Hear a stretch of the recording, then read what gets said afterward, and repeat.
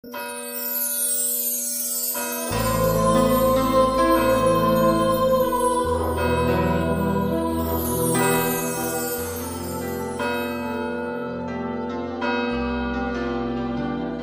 el nombre del Padre, y del Hijo, y del Espíritu Santo. El Señor esté con vosotros. Preparamos nuestro corazón para celebrar dignamente la Eucaristía, reconociendo que somos pecadores. Tú que has venido a salvar a los pobres, Señor, ten piedad. Señor, ten piedad. Tú que dijiste que había en el cielo más alegría por un solo pecador que se convirtiera que por 99 justos que no necesitan conversión, Cristo, ten piedad. Cristo, ten piedad. Tú que eres el camino, la verdad y la vida, Señor, ten piedad. Señor, ten piedad. Dios Todopoderoso, tenga misericordia de nosotros, perdone nuestros pecados y nos lleve a la vida eterna. Amén. Oremos. Señor, mira con amor a tu familia y a los que moderan su cuerpo con la penitencia, aviva en su espíritu el deseo de poseerte. Por Jesucristo nuestro Señor. Amén.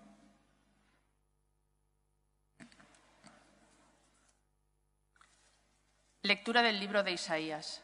Así dice el Señor: como bajan la lluvia y la nieve del cielo, y no vuelven allá sino después de empapar la tierra, de fecundarla y hacerla germinar, para que dé semilla al sembrador y pan al que come, así será mi palabra que sale de mi boca.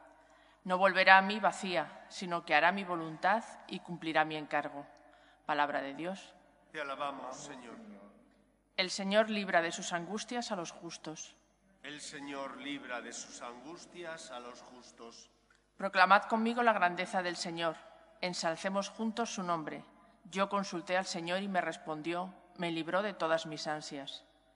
El Señor libra de sus angustias a los justos. Contempladlo y quedaréis radiantes. Vuestro rostro no se avergonzará. Si el afligido invoca al Señor, Él lo escucha y lo salva de sus angustias. El Señor libra de sus angustias a los justos. Los ojos del Señor miran a los justos, sus oídos escuchan sus gritos, pero el Señor se enfrenta con los malhechores para borrar de la tierra su memoria. El Señor libra de sus angustias a los justos. Cuando uno grita, el Señor lo escucha y lo libra de sus angustias. El Señor está cerca de los atribulados, salva a los abatidos. El Señor libra de sus angustias a los justos. En aquel tiempo dijo Jesús a sus discípulos: cuando recéis, no uséis muchas palabras como los gentiles, que se imaginan que por hablar mucho les harán caso. No seáis como ellos, pues vuestro Padre sabe lo que os hace falta antes de que lo pidáis. Vosotros rezad así: Padre nuestro del cielo, santificado sea tu nombre. Venga tu reino, hágase tu voluntad en la tierra como en el cielo. Danos hoy el pan nuestro de cada día. Perdónanos nuestras ofensas, pues nosotros hemos perdonado a los que nos han ofendido. No nos dejes caer en la tentación, sino líbranos del maligno. Porque si perdonáis a los demás sus culpas, también vuestro Padre del cielo os perdonará a vosotros. Pero si no perdonáis a los demás, tampoco vuestro Padre perdonará vuestras culpas. Palabra del Señor. Gloria a ti, Señor Jesús. El Renacimiento tuvo lugar después de la Edad Media. Más o menos todos los historiadores lo circunscriben a los siglos XIV y XVI, esos 3 siglos. Debido al Renacimiento, una de las consecuencias que tuvo esta corriente de pensamiento fue el quitar a Dios del centro de la vida y, por lo tanto, del pensamiento también de las personas. Quitaron a Dios y pusieron al hombre. Eso conllevó un deslizamiento peligroso del que estamos pagando todavía las consecuencias. Cuando quitas a Dios y pones al hombre en el centro del pensamiento, de la vida, del arte, de la cultura, al final el hombre pareciera que es el centro de todas las cosas y la medida de todo lo que existe. Y no es verdad. Entre otras cosas porque el hombre no es el creador de lo que existe. Solo hay un creador, y ese creador es Dios, que es el Señor de la obra que Él ha creado. Al poner al hombre en el centro del pensamiento, también hacemos que todo gire en torno a nosotros, e incluso también nuestra relación con Dios. Ya no es Dios el centro, somos nosotros el centro. Y todo lo vemos no desde la óptica de Dios, sino desde nuestra propia óptica. Por esa razón, incluso la oración del Padre Nuestro suele ser una oración donde quitamos a Dios y nos ponemos nosotros en el centro. Pedimos, y el Padre Nuestro también tiene una parte donde hay peticiones para el ser humano, pero pedimos solo para nosotros, olvidándonos de que la oración del Padre Nuestro es, ante todo, una oración por parte de un hijo hacia su Padre, de Cristo hacia Dios Padre. Nosotros deslizamos la presencia de Dios en el centro para ponernos nosotros, de manera que el Padre Nuestro lo reducimos a las peticiones que nosotros queremos hacer hacia nuestro Padre Dios. Y no pedimos aquello que Dios quiere para que Él sea reconocido como Señor, sino que pedimos aquello que creemos nosotros que necesitamos. De forma que, aunque no haya mala intención, sin darnos cuenta, hemos quitado a Dios del lugar que le corresponde en la historia y en nuestra vida y nos hemos puesto nosotros en el centro. Pedimos a Dios que nos dé lo que necesitamos, pero nos olvidamos de pedir que Dios sea santificado. Pedimos a Dios el pan, pero nos olvidamos de pedir a Dios que perdone nuestras culpas y que nos dé el don de perdonar también a los demás.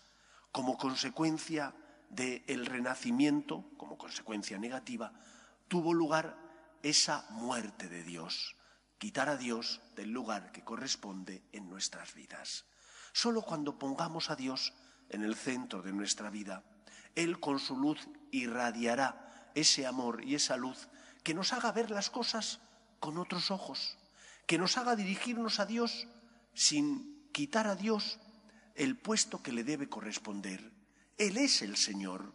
Todo el Antiguo Testamento, esa pedagogía de Dios con los hombres, donde el Señor va enseñando al ser humano cómo tiene que tratarle a Él, toda esa pedagogía gira en torno al respeto a Dios. Cuando tú respetas a Dios, respetas también su obra. Cuando tú respetas a Dios, respetas también tu propia persona. Pero si quitas a Dios del centro de tu vida, más pronto que tarde, todo se viene abajo. Y entonces te extrañas de que no respetes los derechos de los demás. Y entonces te extrañas de que no respetes la naturaleza y por lo tanto tampoco respetas, por ejemplo, la vida.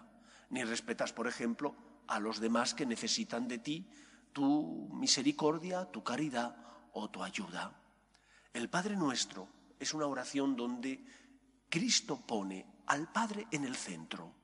No pone la necesidad de los hijos en el centro, sino que pone a Dios Padre en el centro de la vida, porque es el lugar que le corresponde.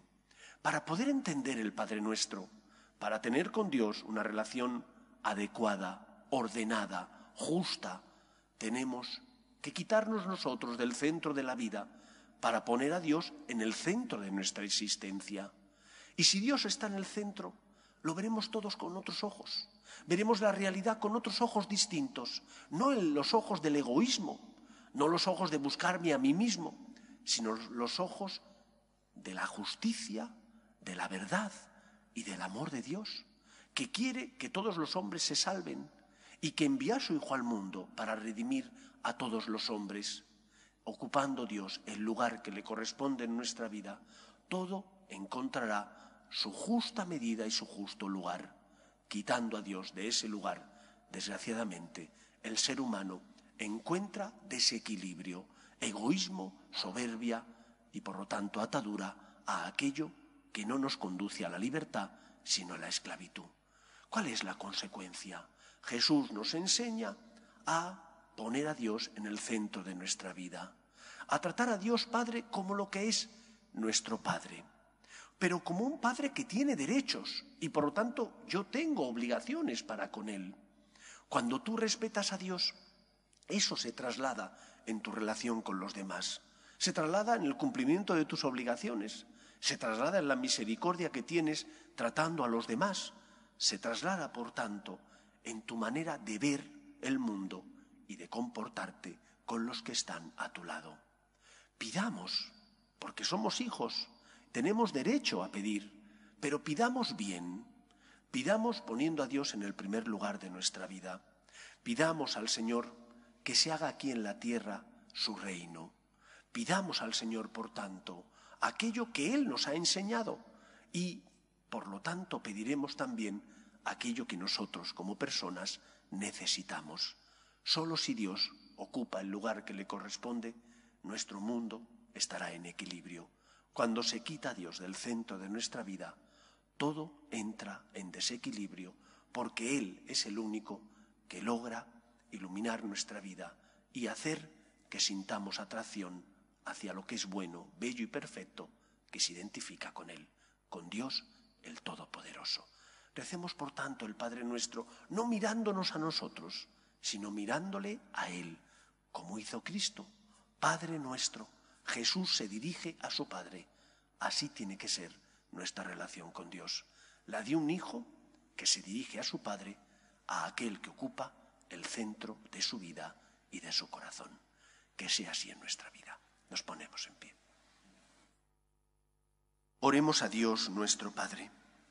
Pedimos por la Iglesia, para que siempre sea testimonio de esperanza en medio del mundo, por sus obras de caridad y de misericordia, roguemos al Señor. Te rogamos, óyenos. Pedimos también por todos nosotros, que estamos preparando nuestro corazón para celebrar la Pascua, para que lo preparemos dirigiendo nuestra mirada a Dios, que es nuestro Padre, para que Él ilumine nuestro corazón y amemos como Él nos ama, roguemos al Señor. Te rogamos, óyenos. Pedimos también por los que sufren, pedimos especialmente por los enfermos, pedimos por las familias rotas, por las víctimas del aborto, roguemos al Señor. Pedimos para que cese la invasión de Rusia en Ucrania, roguemos al Señor. Escucha, Padre, las súplicas de tus hijos, que nos dirigimos a ti confiando en tu amor. Te lo pedimos por Jesucristo, nuestro Señor.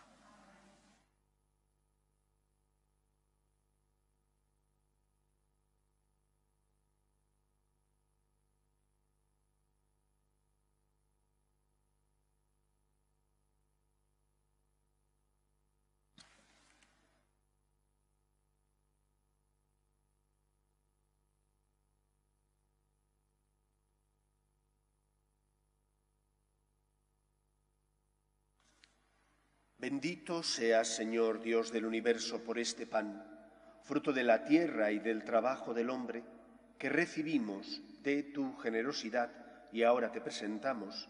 Él será para nosotros pan de vida. Bendito seas por siempre, Señor.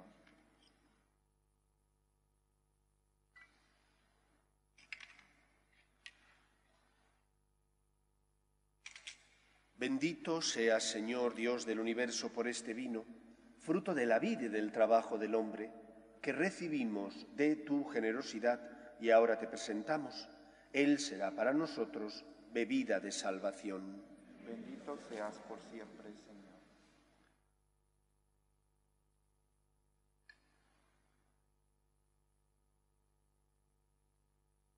Orad, hermanos, para que este sacrificio mío y vuestro sea agradable a Dios Padre Todopoderoso.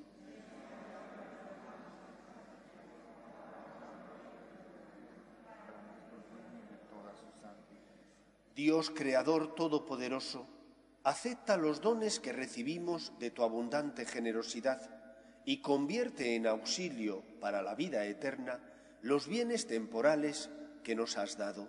Por Jesucristo nuestro Señor. El Señor esté con vosotros. Levantemos el corazón. Demos gracias al Señor nuestro Dios.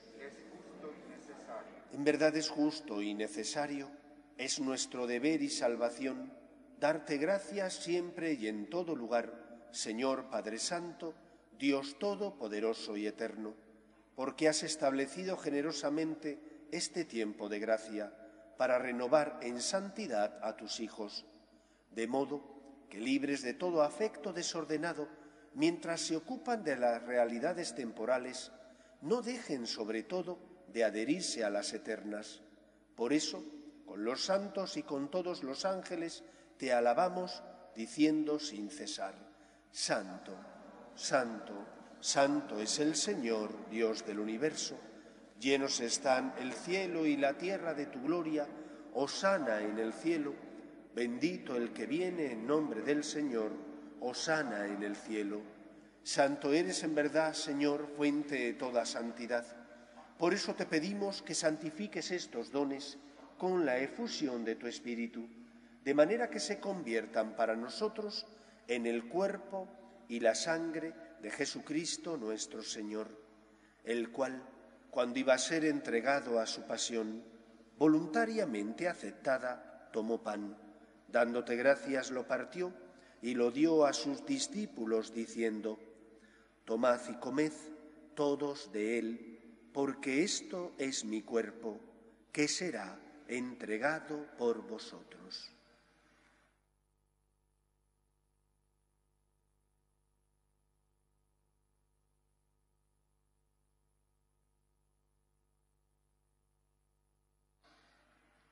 Del mismo modo, acabada la cena, tomó el cáliz y, dándote gracias de nuevo, lo pasó a sus discípulos diciendo: Tomad y bebed todos de él, porque este es el cáliz de mi sangre, sangre de la alianza nueva y eterna, que será derramada por vosotros y por muchos para el perdón de los pecados.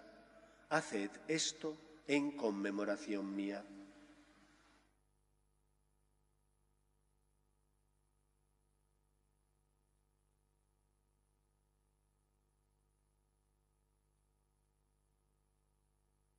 Este es el sacramento de nuestra fe.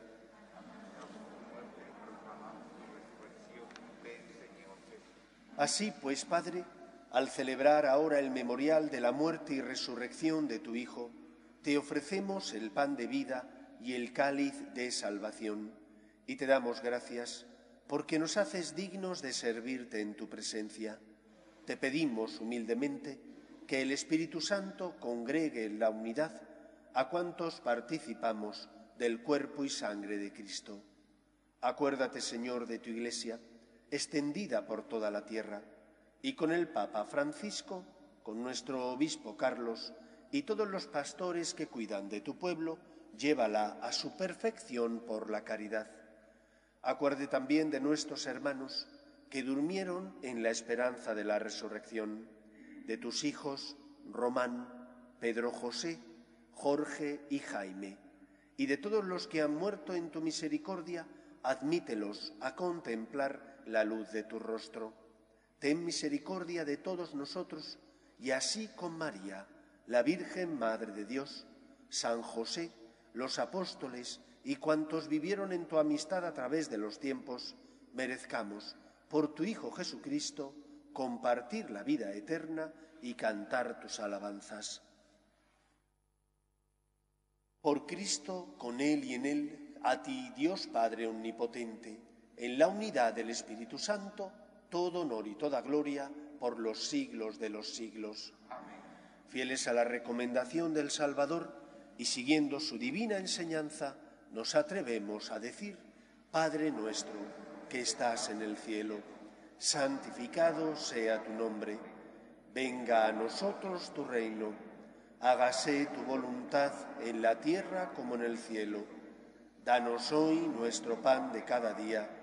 Perdona nuestras ofensas, como también nosotros perdonamos a los que nos ofenden. No nos dejes caer en la tentación y líbranos del mal.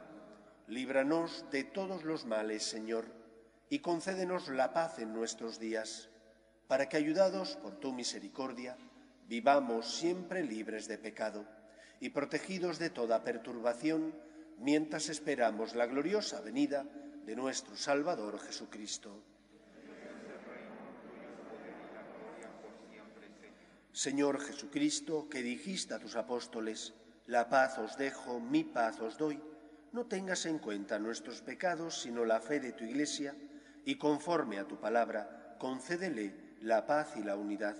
Tú, que vives y reinas por los siglos de los siglos, la paz del Señor esté siempre con vosotros. Cordero de Dios, que quitas el pecado del mundo, ten piedad de nosotros.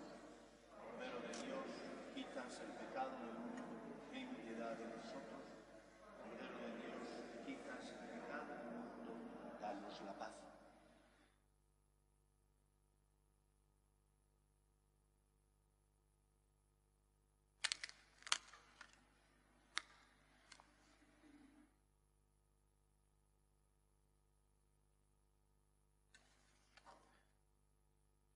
Este es el Cordero de Dios que quita el pecado del mundo. Dichosos los llamados a la cena del Señor. Señor, no soy digno de que entres en mi casa, pero una palabra tuya bastará para sanarme. El cuerpo de Cristo. Amén.